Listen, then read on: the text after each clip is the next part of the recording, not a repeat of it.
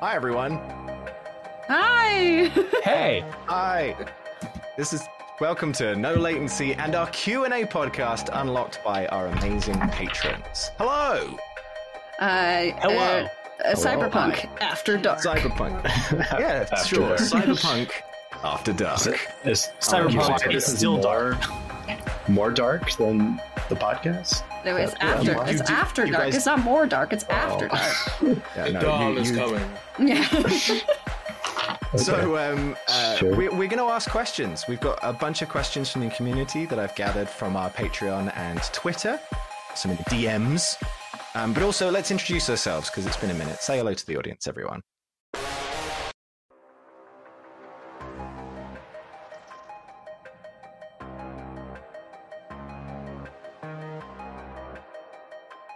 Hello. I'm Jade. You can find me as Scholar Jade on all social media. My pronouns are they and them. I play Iona, Popescu, the Corpo, and I roll for bureaucracy. We just released a Roll for Bureaucracy sticker. I know it's so. I'm really excited about it. I'm getting up, putting on my fucking water bottle right now. Well, hey, I'm Spoon, aka Jeb, or that's who I play. I don't normally go about my day referring to myself as Jeb, but if you meet me on the street, you're welcome to. Wild ass. That's a wild ass. Nice intro. Awesome. Jeb's a space cowboy who is stuck to a cyberpunk dystopia. Spoon, what are your pronouns and what do you do?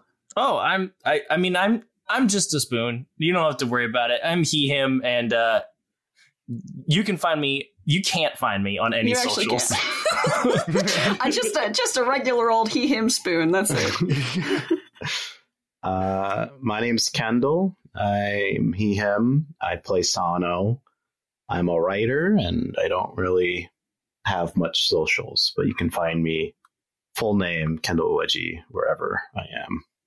Hi, I'm Evan, aka Remy, aka Retro, the television headband. I am he, him, and I'm just about as much of a failure in the game as I am in life. So, Damn. Hey, could you not talk about my friend like that? Oh, we're friends? Wow, I didn't know that. They made now. I'm a traditional dad bod kind of guy with dad jokes to make you cry. That's absolutely true. Nice. And we love it. It's a menace to society. Straight up. A dad menace to society. Well, we have some questions from the Wait, audience. who are you? What? Who is that? Yeah, I should probably. Who is that? Hi, everyone. I'm Binary, otherwise known as Binary Dragon on Twitter. I'm the GM of the podcast No Latency. I stream on Twitch and I do acting sometimes. It's a lot of fun. That's me. Mhm. And that is the crew of No Latency. And today we're going to answer questions from the audience about TTRPGs, Cyberpunk Red, and the story that we tell. It's going to be lots of fun. I'm going to start with a really simple one. How long has everyone been playing TTRPGs? And this is from Patreon. Thanks, Patreon. Do we know the user? Yeah. It's from Breezy. Oh, Breezy. We love Breezy. I started playing my first ever Dungeons and Dragons game when I was a freshman in college, which was, 2011. So I've been playing tabletops for 11 years. And I just I had one game and I fell in love and I just have not stopped. Damn. I started in high school. I played 4th edition Dungeons and Dragons because 5th wasn't out yet. No 3.5? No, fuck that. I love 3.5. Hey, 3.5 was good. No, 4th was weird though. It was super weird. I wasn't that into it, honestly. But then in college, when 5th edition came out, I got the starter kit I ordered the starter kit in the mail, lost it, ordered it again, then found it. So I had 2 starter kits and then ran 2 games. And I didn't even have the dungeon manual. And I ran stuff after the starter kit. I like verged from the starter kit without even having any of the core books. And I loved it. I loved it a lot. I played with my housemates and I got all the other books, and I've been playing and DMing ever since. Well, my story is way more unique than your guys's. You see, you guys all started in college. I started in college also, actually. I started in high school. Yeah. 4th edition. I don't think you were listening. So actually, the I will say that. So I started in 2012. I knew that there was like this like D&D was like doing a new thing, and I was like, oh, that's cool. And then I was like, oh wow, these books are $50. I can't do that. So then I went online and I was like, maybe I can like find like a pirated version. And I did. So what I actually ended up finding is a free to play. What it was essentially D&D 3.5, but with like, you know, the serial code shaved off. And it was illegal. Like, I think you're admitting to something illegal. No, because I'm not, because the rules for 3.5 were released under Creative Commons. So the like rules themselves you could like find easily, and someone had like taken them and put a new skin on it essentially. And I printed out like an entire.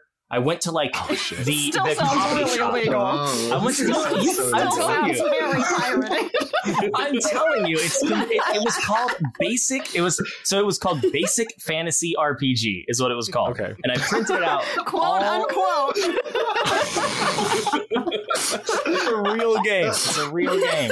Okay. Subtitled Dungeons and Dugans. Dudes and Dragons. No, but I printed out like all 150 pages on like, you know, 8.5 by 11 at the library. The library, yeah. and then got it bound, and then spent like a good week reading the rules, because I had no idea what it was. Like I'd never had an introduction to D&D. I just heard that it was cool, and I heard that something that you could do, and I was like, I'm nerdy. I'm already in the subculture. I'm gonna learn how to do D&D. And so I read this thing front, like cover to cover, didn't understand a lick of it. And then put it away and went, that's too complicated. I don't understand it. And didn't pick it up for another year when D&D 5e officially came out. In which case, then I bought the starter kit, and I bought the starter kit. What? I heard the starter kit. And then I ran my friends through it and then we played Curse of Strahd after that, and we've been playing the same. We had been playing the same group of characters for 6 years. It was so awesome, and then the pandemic hit, and then they kind of that's it for them. Well, we didn't get those characters. I was gonna say we got that group back together. We did for a little bit. It was great and grand, but it didn't survive the digital transition. But I love it now, and I've spent like no joke. I've probably spent thousands of dollars on RPG books. Yeah. So yeah, I may have taken the cheap way out to begin with, but I'm in it for the long haul. Oh, you paid for it eventually. So I also kind of got started in high school. Technically, I'm a high school dropout. I went to trade school when I was younger, and I was a nerd, so I played Magic the Gathering. And a guy that I played Magic the Gathering with noticed that I used to make stories while playing the game with how my cards were played. So he invited me to play Dungeons and Dragons with him. The thing is that we didn't have a player's manual or a dungeon master's manual or anything like that. Apparently, this is like very early 2000s, so there wasn't really the internet too much to go to. my DM just went and bought a bunch of adventure books from a place called Half Price Books. He had a stack of like 30 of them that he bought for $20. And we just made up a character and just rolled a D20. And if you got a high enough than what he said, you just did it. And that was how we played. That sounds amazing. I mean, when you strip everything back, that's pretty much the game, isn't it? Yep. Yeah. Well, you can be surprised how far you can go without any rules. People always ask me, they're like, you know, I want to play, but it seems like really hard. And I'm like, it's not, you're literally just playing pretend. They're like, yeah, but there are a lot of rules. I'm like, nobody gives a shit about the rules. Now, listen to me, people. If you give a shit about the rules, if you give a shit about the rules, that's fine. But don't be a dick about it. Yeah, thank you. Really, you don't need the rules. You're just playing. You're just playing. It's like it's like improv prompts, really, isn't it? Exactly. Essentially. Yeah. Helps you give the structure. Yeah. I started in TTRPGs when I was a kid playing 3.5. I love 3.5. Yeah. Me and my... I also like Pathfinder. Yeah.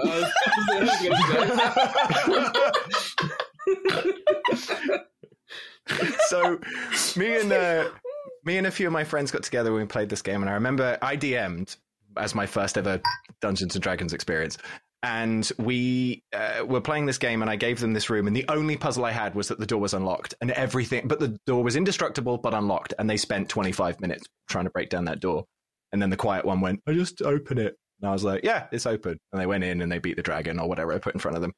But that's the most sort of distinctive D&D memory I have, is just this really dumb puzzle that I thought was going to take like 2 seconds and just be a little bit of a joke of like, oh, no one ever checks to see if it's open.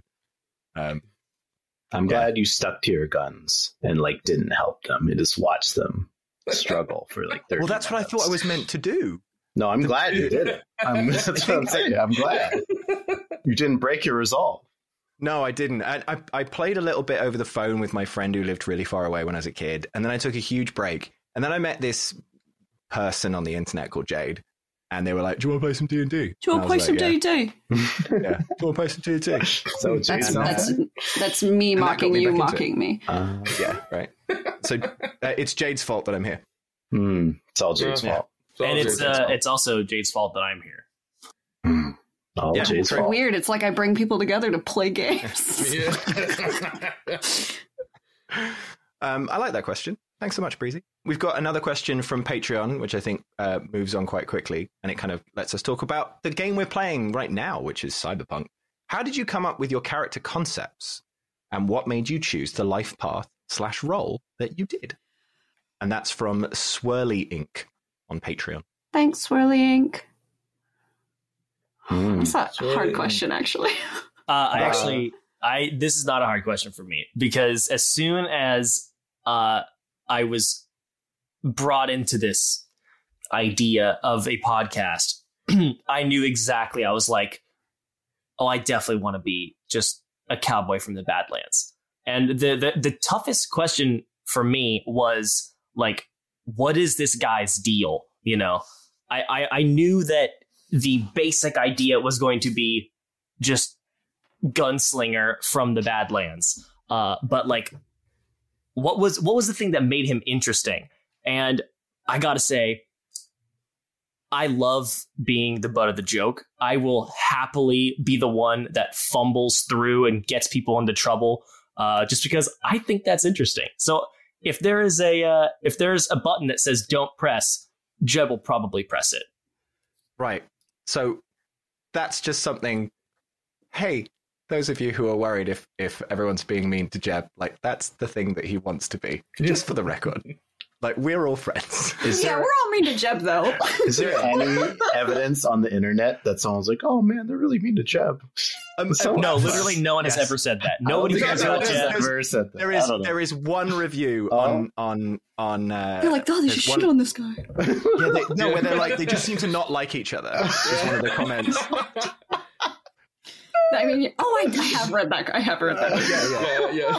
Nobody likes anybody on this podcast. They hate each other. Wow. Well, sometimes you don't like the people you end up getting paired up with. I mean, But carry on, Jeb. Sorry, carry on, Spoon. No, that's pretty much it. Like I knew immediately. I was like, boom. So the one thing was I was at first, you look through all like the classes and stuff in Cyberpunk, and we started this podcast when Cyberpunk, the video game, had like relatively recently come out.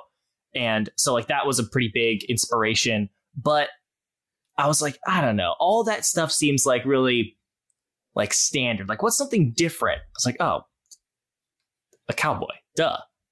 And so it was just cowboy plus shenanigans equals Jeb. Nice. Mine was really easy too, because I was also in the middle of doing a bunch of research for a book I'm trying to write. I've been researching Japan and samurai and Japanese culture and Japanese history a lot. And so I was like, I know there's like samurai in Cyberpunk, Street Samurai, and I know there's Arasaka and all that stuff, because I didn't know anything about Cyberpunk really. So, but I vaguely knew about that. There was some sort of Japanese element involved. So I'm like, why don't I just lean into that, be a samurai assassin with a cool robot arm. And he was kind of boilerplate at first, and I kind of just stoic samurai, which is kind of opposite. I like playing really silly characters, so this was kind of opposite of what I normally play. But I kind of found his vibe after a couple of sessions, I think, of like what his whole deal is, how he gels with the rest of the group, what his morals are, and that sort of stuff. So yeah, mine was like, this is what I'm interested in. Nice. Now, Evan and Jade, your story's a little different, isn't it? Yeah, because we created our characters for a one-shot. Yeah. I remember for me, when we had talked about doing it, I got super excited. And usually I do the same thing every time whenever I get pumped to play a game, is that I make like about 4 characters and then find out what everyone else plays and then play the one slot that we kind of need for that. But with Remy, I got excited actually because nobody picked the one I really wanted, which was tech, because I'm such a giant sci-fi nerd. And in being Remy, I was like, okay, I want to be this person that's really into tech, but like I really want like it to be something showing wise, which is why I decided I wanted to have Remy have a TV for a head. Mainly because it was a great aesthetic that I enjoyed, especially from my love of watching anime. I was inspired by a character from Fooly Cooley. Fooly Cooley, yes. And from an anime called Dead Leaves, which gave me the idea for having a TV for a head, which to me was like really an interesting point of showing for tech, which would make a lot of sense for somebody having that. Like it's kind of the route they would go, but also kind of giving myself somewhat of a handicap because yes, even in Cyberpunk deal, this is an extreme kind of look for it. So I thought it'd be a much more of a challenge for myself and having to be able to deal with that. Yeah. And Evan, you didn't even know about Saga, right? When you made it. Mm-mm. Yeah. Sagas. I freaking love Saga.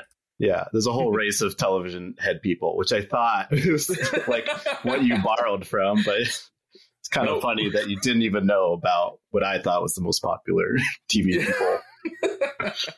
Well, now I didn't even think about that. It's really good. Yeah. Yeah, I sure did. Because there were it was just me and Evan and one other person in the one shot. And Evan and our other player picked theirs. And I was just like going through the characters and I was like, I don't want to be a cop. I don't want to be a rocker boy.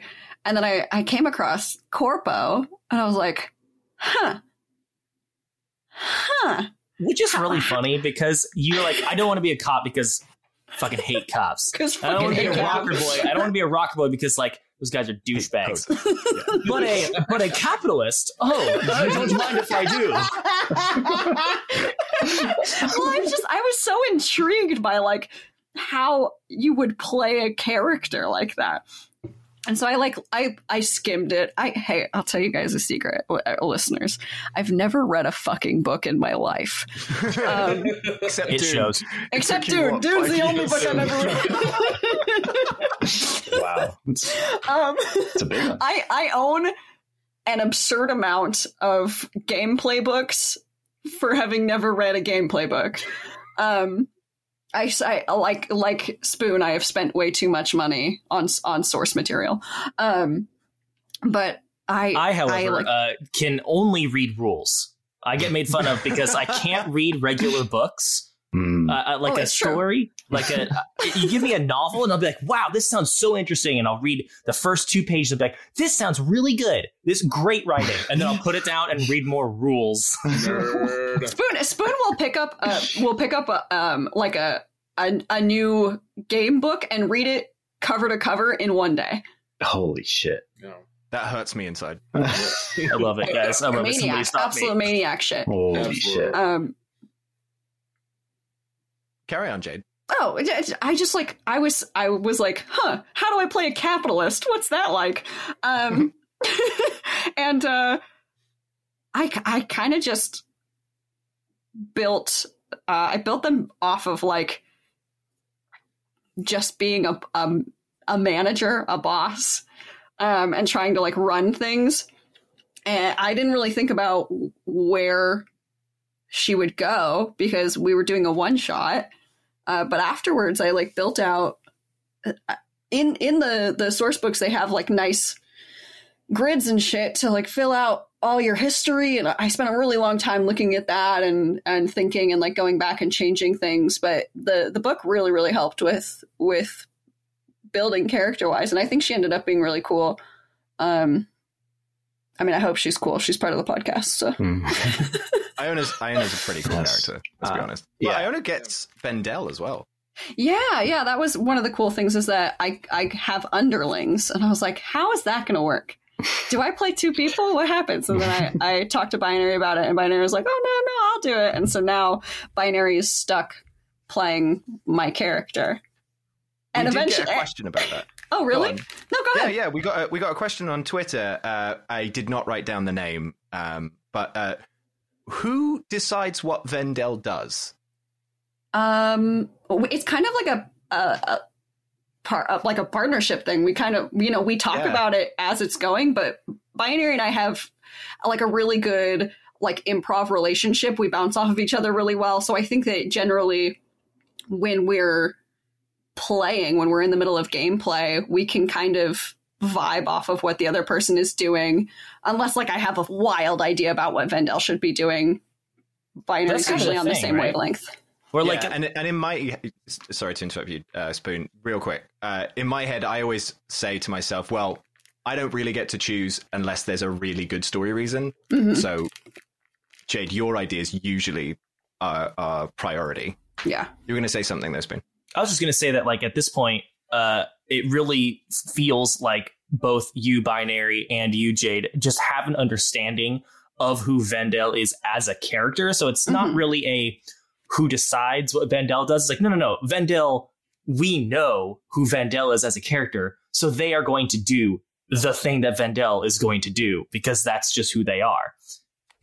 Yeah. No, I think that makes total sense. That, like, honestly, at this point, I feel like anybody could make those choices for Vendel because we all have a pretty good understanding of what they as a person would do.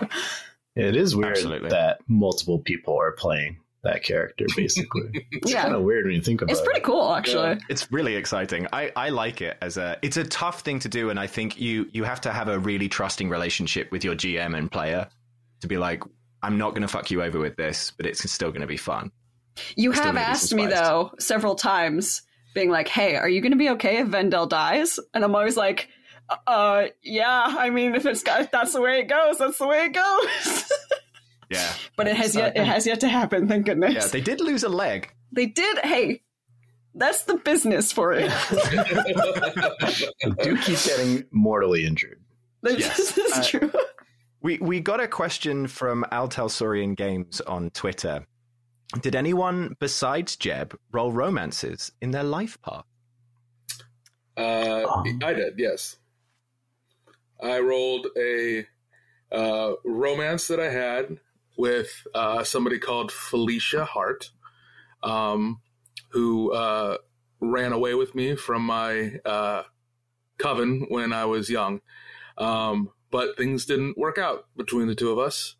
And now, after being separated for several years, they have gone off and had their own families. So Remy still kind of is dealing with that because he still cares for Felicia in a big way, but doesn't want to interrupt their life.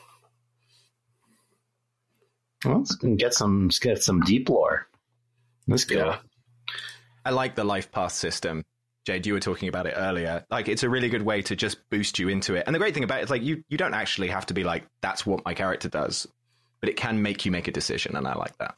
I do that actually with like every character. Is honestly every time I make a character, I'm like, character background template, and I'm like, oh, let me just fill out these things, and it's just like, it's nice to have every time. I definitely did make a romance that ended poorly, that turned into like a knife, like an enemy, a knife for like storytelling. Except my character sheet got deleted, and so I don't remember any of it. So it's gone. Wow, it's like a bad relationship you had that you forgot about. Oh yeah, like most of my relationships is gone. I don't remember any of them. Oh wow. I just delete anything I don't want anymore. Right. In the cyberpunk world, yeah, for sure. I didn't have one. No, I wanted to focus more on family. And I was pretty much like, raised as an assassin. So there's like no room for that. And everyone that I trained with were more like family. There's not any romance involved in my past. Maybe in the future. Maybe in the future. Maybe in the future. If someone else kills all of Arasaka, maybe. Maybe some lucky so-and-so will finally tie him down on, what was it, Ember, did we call it? Something like that. Ember, the dating app. Yeah. So here's one from Lois on Patreon. What has been your favorite moment of the game so far? That's a good question.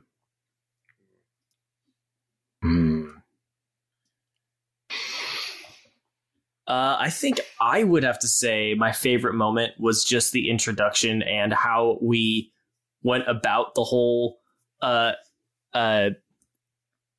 romance or potential romance that is totally never going to happen. But I just kind of love that unrequited love scene between Jeb and Joy. Just big fan. I just love how awkward it was and how sad it was. I just like laughing at myself. So that's it.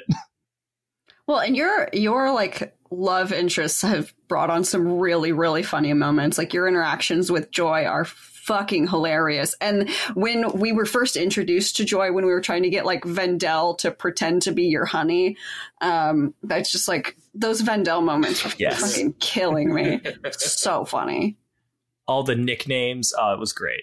God, and it's so good. It's so good. It built like that fucking callback for Vendel that I absolutely love. The cowpoke is so good. I think my favorite moment was in the bunker when Remy confronted Iona about what was going on in there, and then what happened with Nine.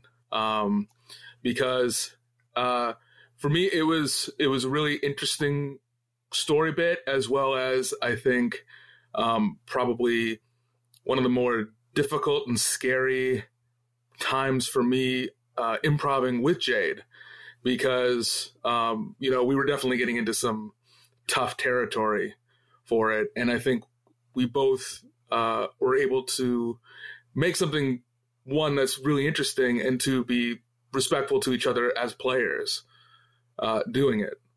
So it made, for me personally, it made me much more comfortable to be able to have that kind of drama now, which I appreciate, because normally I get very nervous about upsetting somebody with that.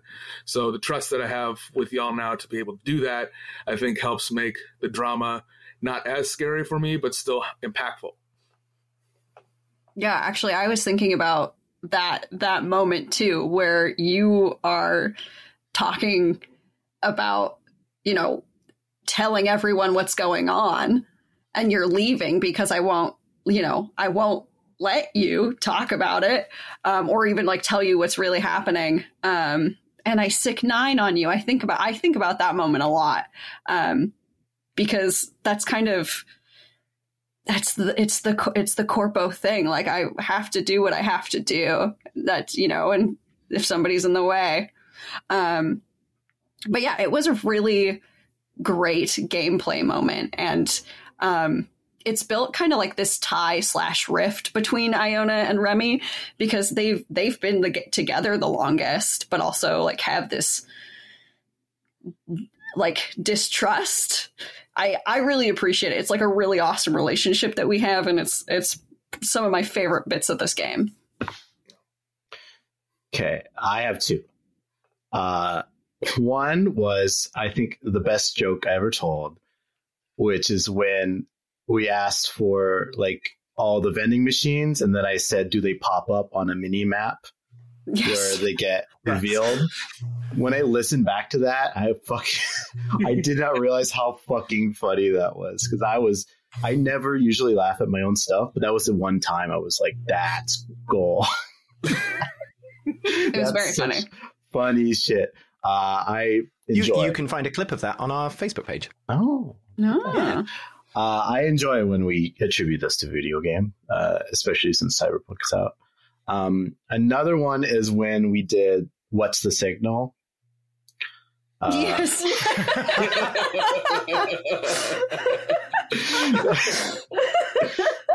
I don't know. This is more of a serious game, but sometimes we just get into really silly moments. Wait, is that the real signal or the fake signal? Oh my god, that was so funny. I don't know how long it got cut down to, but we were probably talking. You plan for an entire episode. Yeah. Okay, so it was real time, because we spent like 45 minutes talking it was about. So funny, I couldn't cut any of it because that episode was I debated cutting it down, and I just was like, no, this is what these people do, and it was moving constantly because there were new ideas happening, you know. Yeah, I'm so happy I couldn't cut it. I'm so happy you didn't, because that was probably the most I've ever laughed at the podcast, was just listening back to what's the signal. Everyone was just on board, jumping in, riffing on it. It's like when you get one of those games going in a session, it's just, I don't know. It's fun. It's like stuff you can't have in any other medium. You know, it's like friends hanging out, joking while also progressing a story. So yeah, it's pretty great. I always default to the flamethrower on the ladder moment, where Jade rolled personal grooming to fire a fire extinguisher. Yeah, because I believe that's where we started being like, hey, you want to throw some bullshit in with some skills? Yeah, just make something up. Apparently binary is just gonna be like, yeah, fuck it. Yeah. And that was the beginning of that. That's when we learned binary will accept anything. That episode it's just got to be cool enough. It's just as long as it's cool, and it's one of those things where it's in all the books. It's in almost every TTRPG. The rule of cool should win out every time, as long as it's reasonable. But I love that episode so much. Personal grooming. I think that's when we got in our groove, you know, in that facility. The 19 Satellite Station not 7. Zombies. 7? 19, not zombies. Not No, zombies. it is. Yeah. I think that's when we're hitting something good. Yeah.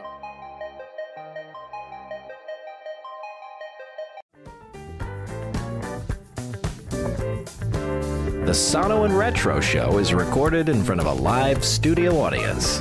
Join Sono and Retro, the oddest couple in Night City. exclusively on our Patreon at patreon.com/no latency. Sato, why the fuck is my bed made? The microwave isn't working. Can you talk to it?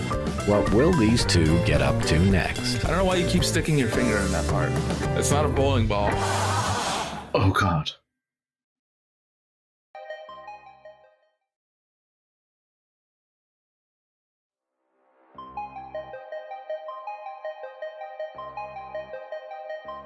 Here's one from Patreon. Do you listen to the show? And if so, how different is the podcast versus playing the game? I have to say, I don't listen. I can't. There's so many episodes. I can't keep up. Oh, my God. So I never know what's going on because I don't listen. True. It's like a new game every time I play. You probably could guess by the titles of each episode, if in fairness. I listen, and I think it's great. Was there another part of that question? How different is it from the session? How different is it? The sound effects and music make it. Yeah. Binary put so much work and so much time into making it like feel like you're in a whole experience, and it totally shows. It's amazing. It is a lot more quiet and a lot more dare I say, there's a lot more ums and ands and spaces, and so it's not as clean as Binary makes it all sound at the end. Yeah, it feels like. But I would argue in our memory, it's pretty clean. Yeah. Our memory edits out all the ums and the ahs. No, I remember every one. Last time, 23 ums. I'm trying to cut that in half today. Yeah, like the sound effects, they're so subtle too, because I usually listen to the car driving to work. Sometimes there's stuff going on that I have to like re-listen to the episode with headphones on, because I'm like, oh my God, that's such a cool sound effect. Like that's such a subtle like whistle or hum or I don't even know where he's getting all this stuff. And it's so cool. Epidemic sounds. Yeah. Yeah, we have a referral link on the website. Yeah. Oh, there you go. That's where he gets it. But like, sometimes you'll enter a room and I wouldn't have imagined that room would make that sound, but then you put it in and it's like, that's cool. That's really cool. It like makes sense. So it's more like honestly watching a show for me. I don't feel like I'm listening to myself. I feel like I'm in watching a show with high production quality. And when I'm playing, I feel like I'm just messing around. So I have a very stark difference between when I listen and when I play. I agree. I also listen to it when I either when I'm driving home from work or when I'm just painting some minis. And a lot of times the choices that are picked are ones that I don't really think of, because like when we're playing, I have my own imagination about how things sound. And then I hear it and I was like, oh, I did not imagine it that way. That actually sounds a lot better than I thought it was going to sound like, because my own memory failed me. So, and it's also like, there's also a couple times where I listen to shows like, I don't remember it being that way. How did it end up turning that way? And then I remember, right, editing. Yeah. Like the flame sword sound effects, like a chainsaw almost. It is cool. Actually a chainsaw. Yeah. Slightly edited, but yes, it is a chainsaw. Yeah, it's like I didn't even think of it when you said it would made a noise, and it was like that. I'm like, that's cool. Well, the sword sound has changed too, because it used to be silent. Not silent. It used to be pretty quiet, and it had a lot more of a laser vibe to it. But after it got broken and repaired by Retro, and does arguably more damage but makes more noise, I wanted it to have sound. Yeah, it's cool. I do listen to the podcast a lot because I edit it. The thing that's different for me is I hear when someone has an idea that they don't get to land. Because everything's divided into separate tracks. And so there's this weird thing in my head of I wonder what they would have said. Every now and again. It doesn't happen very often, if I'm honest. It's like once a recording session, and we do 2 or 3 episodes of recording session. There's just one moment where someone's just going. And it's always someone different, which I like. I like that it's not the same people. But there's part of me that's like, oh, I wonder what that would have been. Because by the time I've got to that point, I can't text anybody and ask because you have forgotten. So that for me, that's kind of cool. I like that. Cool. I get to kind of see the slight edges of a multiverse. Okay, I gotta ask because if no one else is going to ask, I'm going to do it. So, Binary, how long does it take for you to edit these together? Okay, so each episode takes me around about 8 hours to edit. Damn. I can rush that, but I like to take my time as I do it, and I try and split it into 2 sessions. One where I edit everything down and cut out all the ums and the ahs and create a bit more of a... Sometimes I'll move things apart when like the recording has overlapped you and it hasn't really in the real world, which was interesting. That happens occasionally. That usually takes about 4 to 6 hours, and then the ambience and the sound effects usually takes like 2 to 4 hours, depending on how much action there is. So it's a lot of work. It used to take longer. It used to take me like 14. It's a practice. Yeah. That's still a lot of effort you put into this thing. Yeah, but I mean, I love doing it. So it's a there you go, a labor of love, I suppose. You can hear the passion in the show, which is why everybody's listening to this in the first place. Oh yeah, hi Patreon.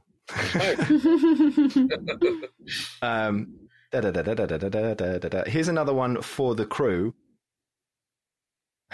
And this is just a little fun one, nice and quick. What would your character buy if eddies were no object? And that's from Breezy on Patreon. Jeb doesn't have a good understanding of money or finance to begin with. So as far as he's concerned, eddies are no object. But if he had a lot more eddies, he would probably buy some sort of like estate out in the Badlands where no one can like mess with him, and then he would probably just like build a whole, like there'd be an entire section of the estate that's just for Sloane. So she can play around and have fun, and then he like would probably an atrium for her. Yeah. I would imagine that at some point Jeb would like to retire and just go and like drive cars and ride motorcycles out around the Badlands just for funsies and not have to worry about being killed and being experimented on and being made fun of, and all those things that come with friends. Yeah. Iona would probably create a space. You said estate. It was funny because I was like, create a space that's completely sterile. It's like a very, very safe space home for themselves. Very pristine and clean. Like right now, we've just recently upped my skill point level, so I have gone up, which means that I do have a bigger housing from Biotechnica, but it's not up to like Iona's sanitary standards. She spends a lot of time cleaning when not on screen, so probably something like that. Yeah, Sano would get like a mountain shrine all to himself. It's a tiny little hut in the forest and meditate and be alone. Retro would probably buy a massive junkyard that he could use, so that way all kinds of parts always have incoming parts, and secretly also turn it into a night market at some point as well. Yes. Oh, I was thinking, I was like, are we all picking abodes because millennials will never know what it's like to own a home? I was going to say that. We're living out our fantasies of owning property. Oh my God, I was going to say exactly that. Guess so. Even in Cyberpunk, we all wish that we had a place to live.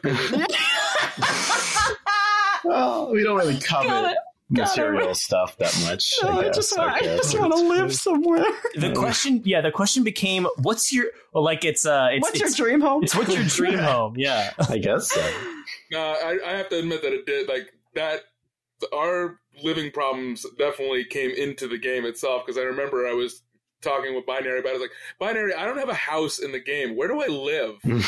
Where am I living now? And I went, that's a story. Is there anyone else? No. Oh, Ping would buy out Arasaka and liquidate the company. Damn. Straight up buy out Arasaka. Yeah.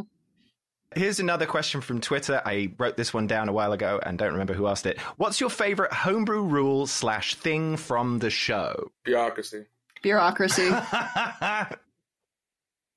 That's a rule from the book. The homebrew thing. We've had a lot of homebrew things. Sloan. Some of which have been suggested by you. Oh, risky. So, risky. Yeah. The pets. Yeah, the Sloan pets. and risky.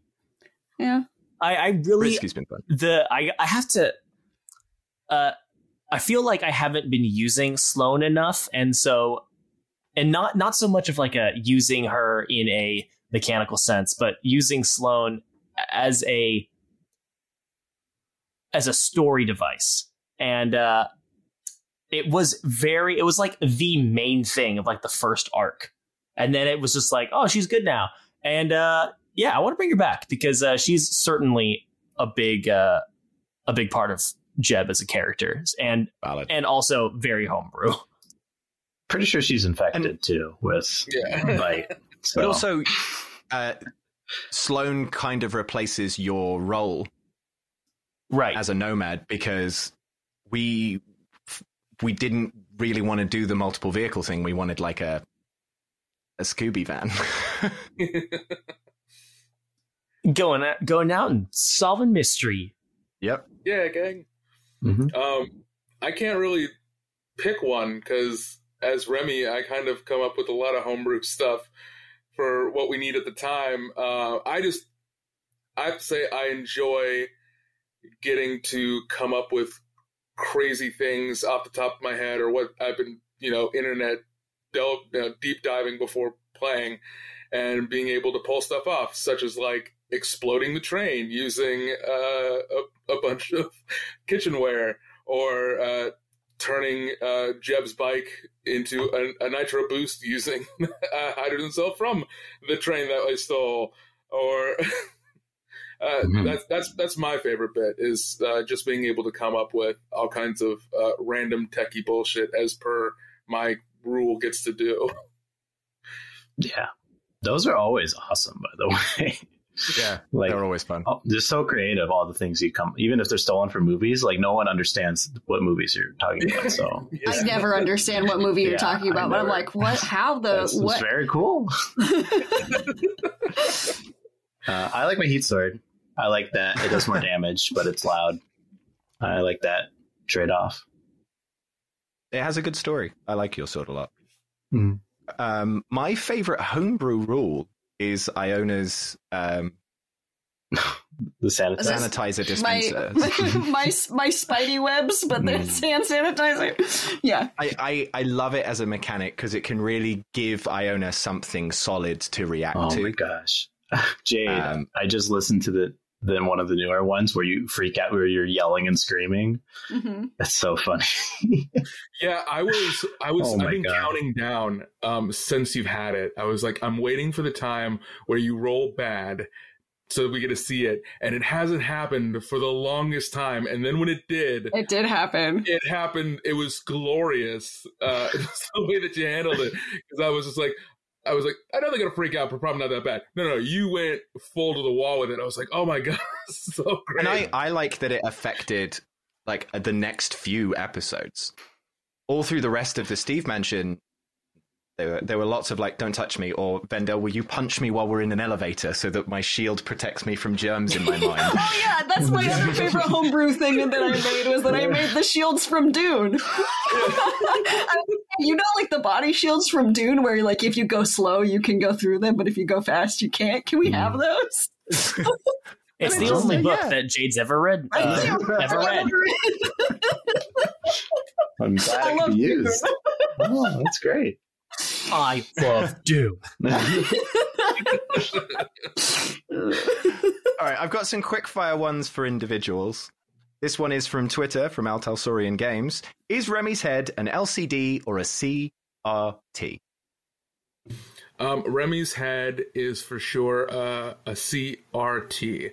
It's not an LED because LED would not, you wouldn't need that much space for it. So it is an old cathode diode tube TV where they actually had a lot more electronics and, the light inside to produce the picture, because the TV itself is more of actually a brain case to hold Remy's head in, because backstory, I don't think we've had in there. Remy lost his head when he was 15 years old due to a stray bullet, which destroyed his head. And his mentor, Delphine Raphael, was only able to put it back together again because they refused to put him inside of a healing tube because several other soldiers took precedence, and he wasn't a soldier. So nice.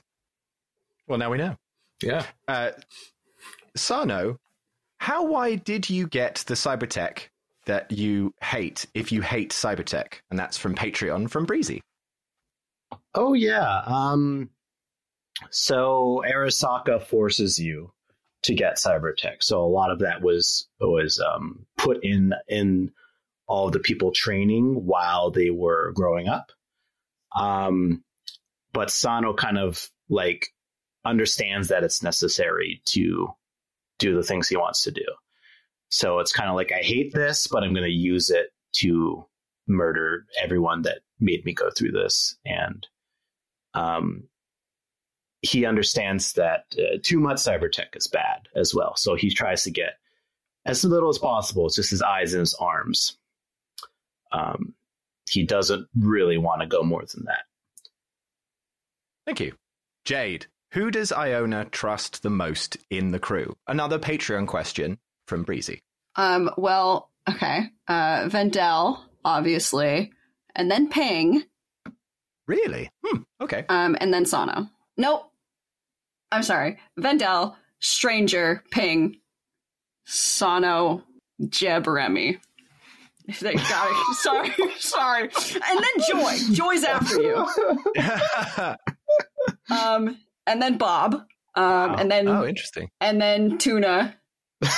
You're just listing every character. I'm going in order though. In trust order there. Okay. Very bottom of the list is definitely Reeves. Oh no. He tries so hard. That bitch fucked up our mission. More than once. I forgot to put Sawtooth in there, but he's pretty high. Yeah, no, doesn't Iona still have a crush on Sawtooth in theory? It hasn't. We haven't played with it in a while, but no. In theory. Yeah. In theory, yeah. Spoon, is Jeb interested in getting any cybertech for himself? From Patreon, again from Breezy. Breezy had quite a few questions for everyone. So Breezy listens to the show very in-depthly. Oh, yeah. Breezy is on it, Breezy and we sends love me it. notes every week that are really stylized. They're gorgeous. I'm going to start posting them on Patreon with permission. Yeah, Jeb is not super interested in cybertech. If anything, especially now that he's been tested on, I don't think he is very interested in having anything attached to him or being altered in any way. I think he's also, the way I saw it, and I don't think this is canon at all, in the cyberpunk world, rules as written, but I really saw the different tribes of the nomads in the Badlands as being very influenced from Native American culture. And I really like that idea that it's they're doing their own thing and they're kind of a sovereign people outside of the city, and they have a different culture and they have a different way of looking at the world. And the only reason that Sloane has those cybernetic implants is because she needed them to survive. And I think now Jeb is maybe even seeing the the usefulness of them, especially like recently having put a cybernetic eye implant into Sloan. So I guess we'll see. Maybe he'll kind of come around, but as of right now, he doesn't want anything to do with it. All right. I have 2 questions left. One is a Sano and Retro question, and the other one is for everyone. Oh, so here is one from Lois on Patreon, who's apparently a big fan of the Sano and Retro show. Who isn't? Minor spoilers for SideQuest right now. Where does Mama Mallard live? Like, is she just living in Retro and Sano's apartment? Is there a pet fee? What are the boys feeding her? You think there's a pet fee in that apartment? Sorry. Have you listened to the show? You want pets? We have rat. Yeah, that's actually what Bossman just said is the main reason why we have Mama Mallard, because Mama Mallard keeps the rats away, which is why Sano only kind of puts up with Mama Mallard. Mama Mallard has her own... Kendall is shaking his head. Multiple Sano and Retro episodes about how much I hate animals in the apartment. We've had like 2 or 3 that's like, why is this dog in this living room? So, like, where are you keeping Mama Mallard if you have? Well, Mama Mallard is in Remy's bedroom. Mama Mallard has her own little nest. I know that Sano gets upset sometimes when I overfill the bathtub, so that way Mama Mallard can paddle around a bit. And, sometimes, you can get upset when Mama Mallard starts, quacking up while, you're doing your thing late at night. But, Mama Mallard has nightmares sometimes. They did get kidnapped to transform into a box. So, I mean, you got to deal with Mama Mallard's PTSD. Okay. That's a very Sano response. I love that. And finally, a question for everybody. And I like this one. We got it on Twitter. Again, I wrote it down, and apologies, I did not write down who asked this. Do you have any advice for getting into TTRPGs that aren't D&D? Is there good places to start? Just fucking play a game. Just play it. Hey, look at me. Look at me in my eyeballs. I know you're listening to this. It's a podcast. Yeah. Pretend. Hey, close your eyes. Now pretend you're looking into my eyes. I'm staring into your soul. Close your eyes. Now pretend that you're looking through those same eyes that you just closed, but into mine. Yeah, close your eyes. Pretend that your eyes are actually your ears and you're looking into the sound that I'm speaking into your mind. It's a little complicated, man. This is what I cut out of the show, everyone. It's mostly just Jade fucking off the whole time. A lot of it. Listen. It's just a game. You can make anything into a TTRPG if you try hard enough. Just play a game. That's all you gotta do. Play pretend. Close your eyes. Then look into my eyes. Now listen. This isn't good advice. Just play a game. Are you telling me not? You're saying just do it. That's what your advice is. Just do it. No, my advice. Okay, yeah, sure. You know what? My advice is just do it. Specifically, not D&D. Like, how do you find the not D&D? I'll tell you how. Actually, yeah, Okay, Spoon, you would know this. Spoon. Go ahead. Tell Kickstarter. I've been waiting, you guys. This question was made for me because I've gone on many rants about how everyone just takes D&D and like hacks it to bits to make it tell a different kind of story. Because let's be honest, D&D is great. I absolutely love D&D. I think it's phenomenal. I think 5th edition is the best edition yet. There's so much going for it, but D&D excels at telling one type of story, and that is about the larger-than-life, almost superhero-esque characters going on monster hunting adventures. That game is about superheroes fighting monsters, and that's fucking awesome, and it's rad as hell. But if you don't want to tell a story about superheroes fighting monsters, you're going to end up hacking D&D so far that it won't be its optimal self. It's like, I always like to liken it to all the mods in Skyrim. It's like, yeah, you can mod Skyrim to be a first-person shooter, but at that point, why aren't you just playing Counter-Strike? You know, it's like there are other games that do that better. You don't have to hack Skyrim to be Minecraft. Just play Minecraft.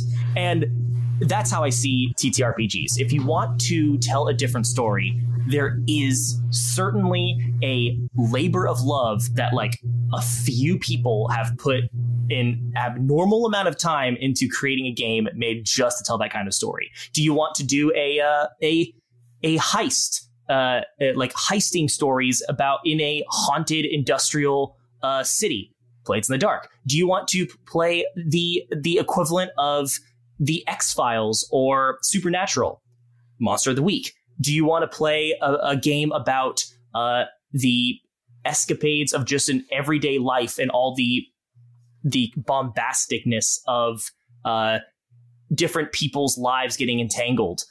Play Fiasco. Like, there's something out there for every type of story. You just have to find it. I would suggest, going off of Spoon's stellar speech, I would say if you want to find any of those games, my best bet would be going to RPG Guild or DM's Guild to online. Or drive-through RPG. Drive-through RPGs, that's what I was thinking of, sorry. That's a really good space to find those.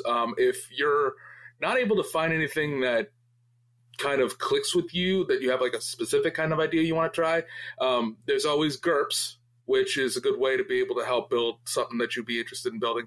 And then another one, which is a little bit easier that I enjoy, is called Fate. The Fate system, I think, is a really good one.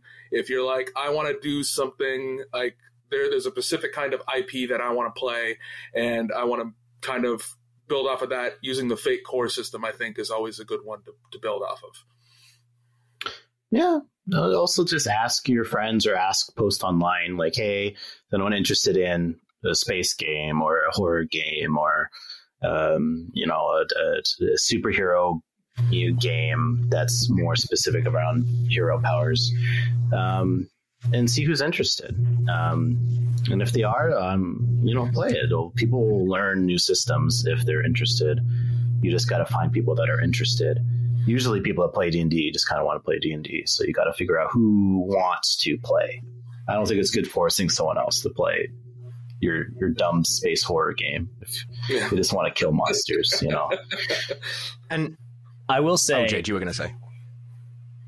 Oh, sure, yeah. A really, really easy game to like get into and to like introduce a lot of people to like the gameplay mechanic and story building together as a group is a game that I actually found while looking for a horror TTRPG called 10 Candles, and it's cooperative storytelling to the fucking T, and there's a bajillion stories you can tell with it, but it's all about working together, and I think that's a really great place for people to begin.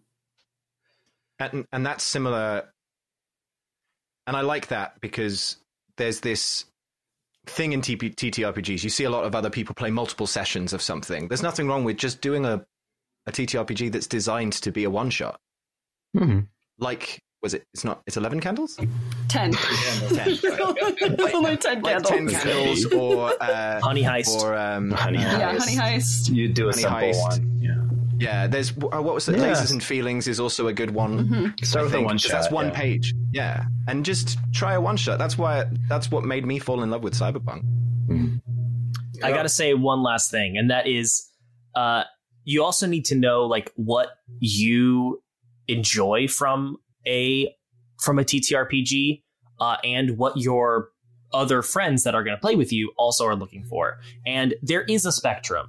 There, on one side, you have very crunchy, tactical role-playing games that like verge on wargaming, and on the other side, you have super loosely defined rules that verge on simply being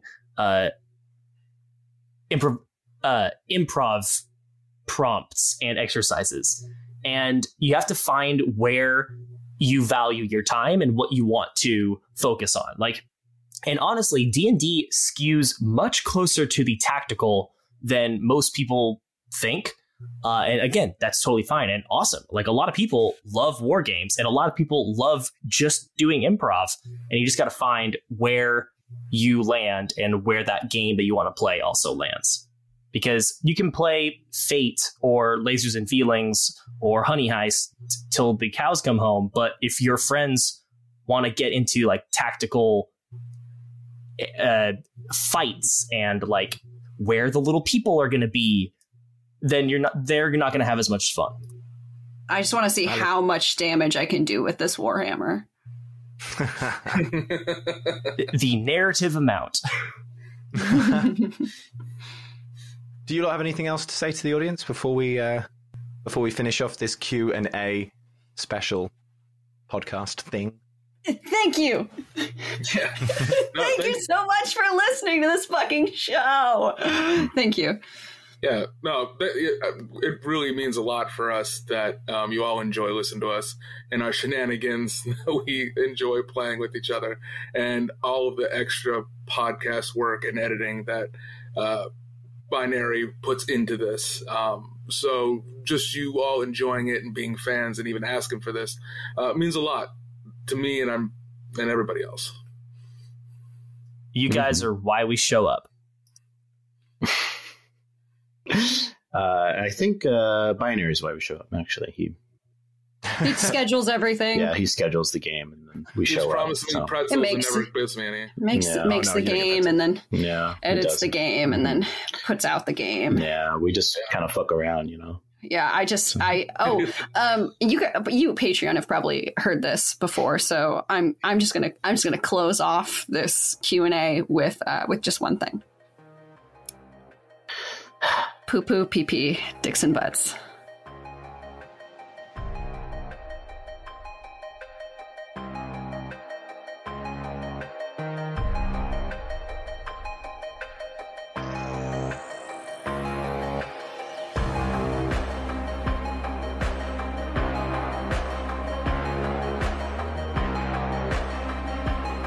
Thank you everyone for joining us on our special Q&A bonus episode. It's been an absolute amazing journey exploring Night City with the crew and you all listening along on our adventure. A huge, massive thank you to our patrons for making all of this possible, and thank you all for listening, everyone for joining us here at No Latency and in our adventure in Cyberpunk Red. Big special thank you goes out to Altelsurian Games for creating this amazing universe we're enjoying. We've got a lot more adventure to tell. We can't wait to share it with you. Don't forget that Patreon isn't the only way to support us. You can also check out our merch store at nolatencypodcast.com or just listen to the show. Thanks again for joining us, everyone. See you in Night City.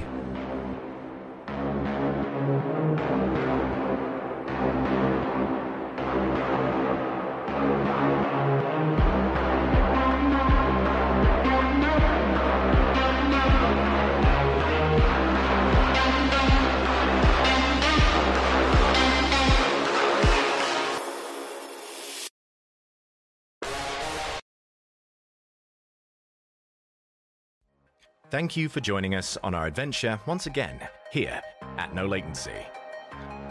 Don't forget to follow us on Twitter at NoLatencyPod. Check out our website at nolatencypodcast.com. And if you'd like to support us further, we have a Patreon. Get exclusive content, spin-offs, bonus episodes, bloopers, ad-free episodes, and so much more, with weekly content to say thank you to our supporters and even spice up your own Cyberpunk Red games at home. No matter what level your support, thank you again so much for listening. We literally couldn't do this without you. And of course, we'll see you next time in Night City. Thanks for listening, Jim.